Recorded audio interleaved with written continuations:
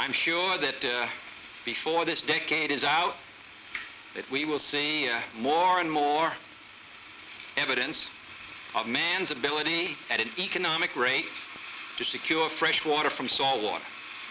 And when that day comes, then we will literally see the deserts bloom.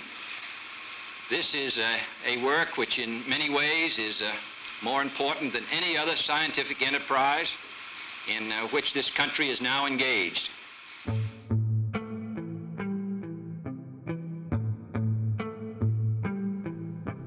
That was President John F. Kennedy speaking in 1961. In the late 1940s, following World War II, the U.S. was plagued by water shortages. A growing population put strain on the nation's water system. This was a problem. And Kennedy thought desalinization, turning salt water into fresh water by removing the salt, was the solution. A team of scientists successfully took up Kennedy's desalinization charge. They used osmosis, a process first discovered in the 1700s by a man playing with a pig bladder.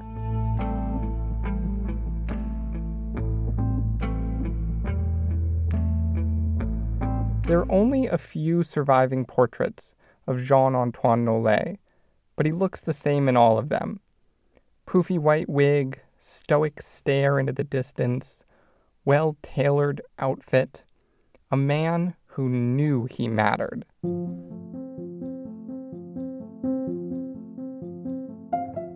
In college in the 1720s, Nollet studied the humanities. Then, he got a master's degree in theology and started as a deacon in the Roman Catholic Church. That same year, though, he quit to become a scientist. He researched frog anatomy, magnetism, and electricity. He built scientific instruments, globes, compression pumps, air pumps, you name it.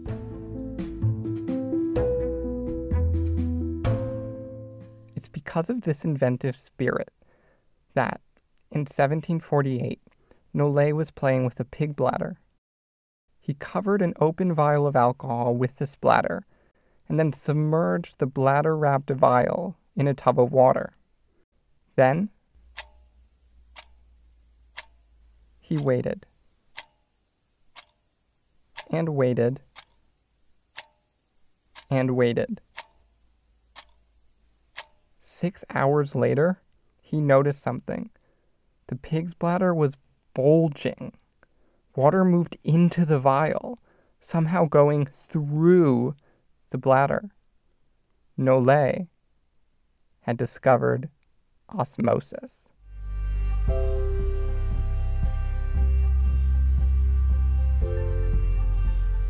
Osmosis is the movement of water molecules through a membrane from an area of high water concentration to an area of low water concentration.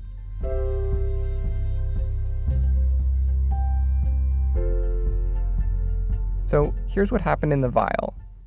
Outside the vial, there was pure water, so lots of water molecules. Inside the vial, there was a mix of alcohol and water molecules. Thus, there was less water because some space was taken up by the alcohol molecules.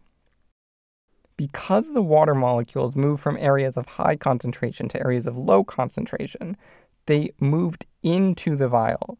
They moved into the space that was partly filled with alcohol. The water molecules could cross through the pig's bladder, but here's the deal. The alcohol molecules, they were too big to cross this membrane.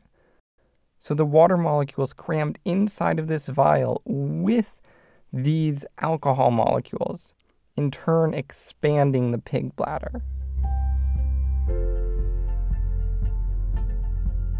This is osmosis.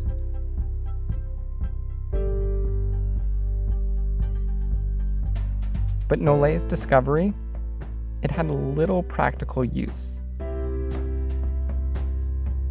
Until 200 years later, until John F. Kennedy's call to remove the salt from seawater.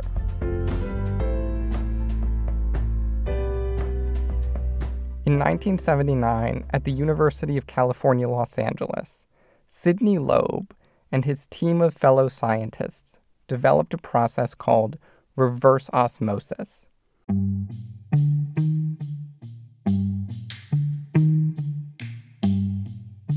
Desalination required moving water molecules from a salt-filled area, basically lower concentration, to an area without salt, an area of higher water concentration. To make this happen, the UCLA team used lots of pressure and a special membrane to force water molecules from an area of low concentration, the seawater, to an area of high concentration, fresh water. In other words, they reversed the normal direction of osmosis.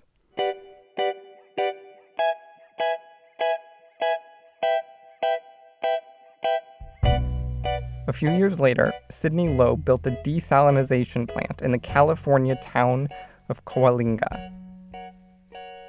The town had some major water issues. Because of high mineral content, the town's local water was so unsafe that drinking water, it had to be delivered to residents by train.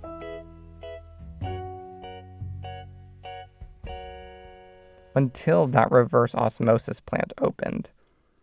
Desalination cleaned the local water, removing the unwanted minerals.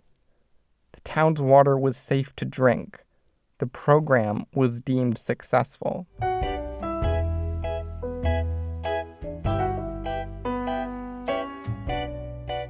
So successful, in fact, that about a decade later, the town of Cape Coral in Florida started using reverse osmosis to purify its water.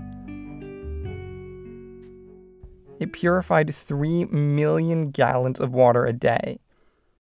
A decade after that, in 1985, the Cape Coral facility was purifying 15 million gallons of water a day.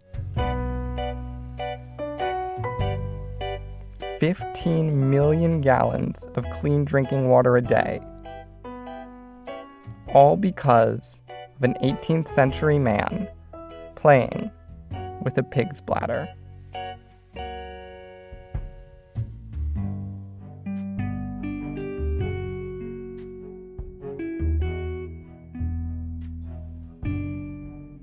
Written, narrated, and produced by Jeffrey Rubel. Music from Blue Dot Sessions.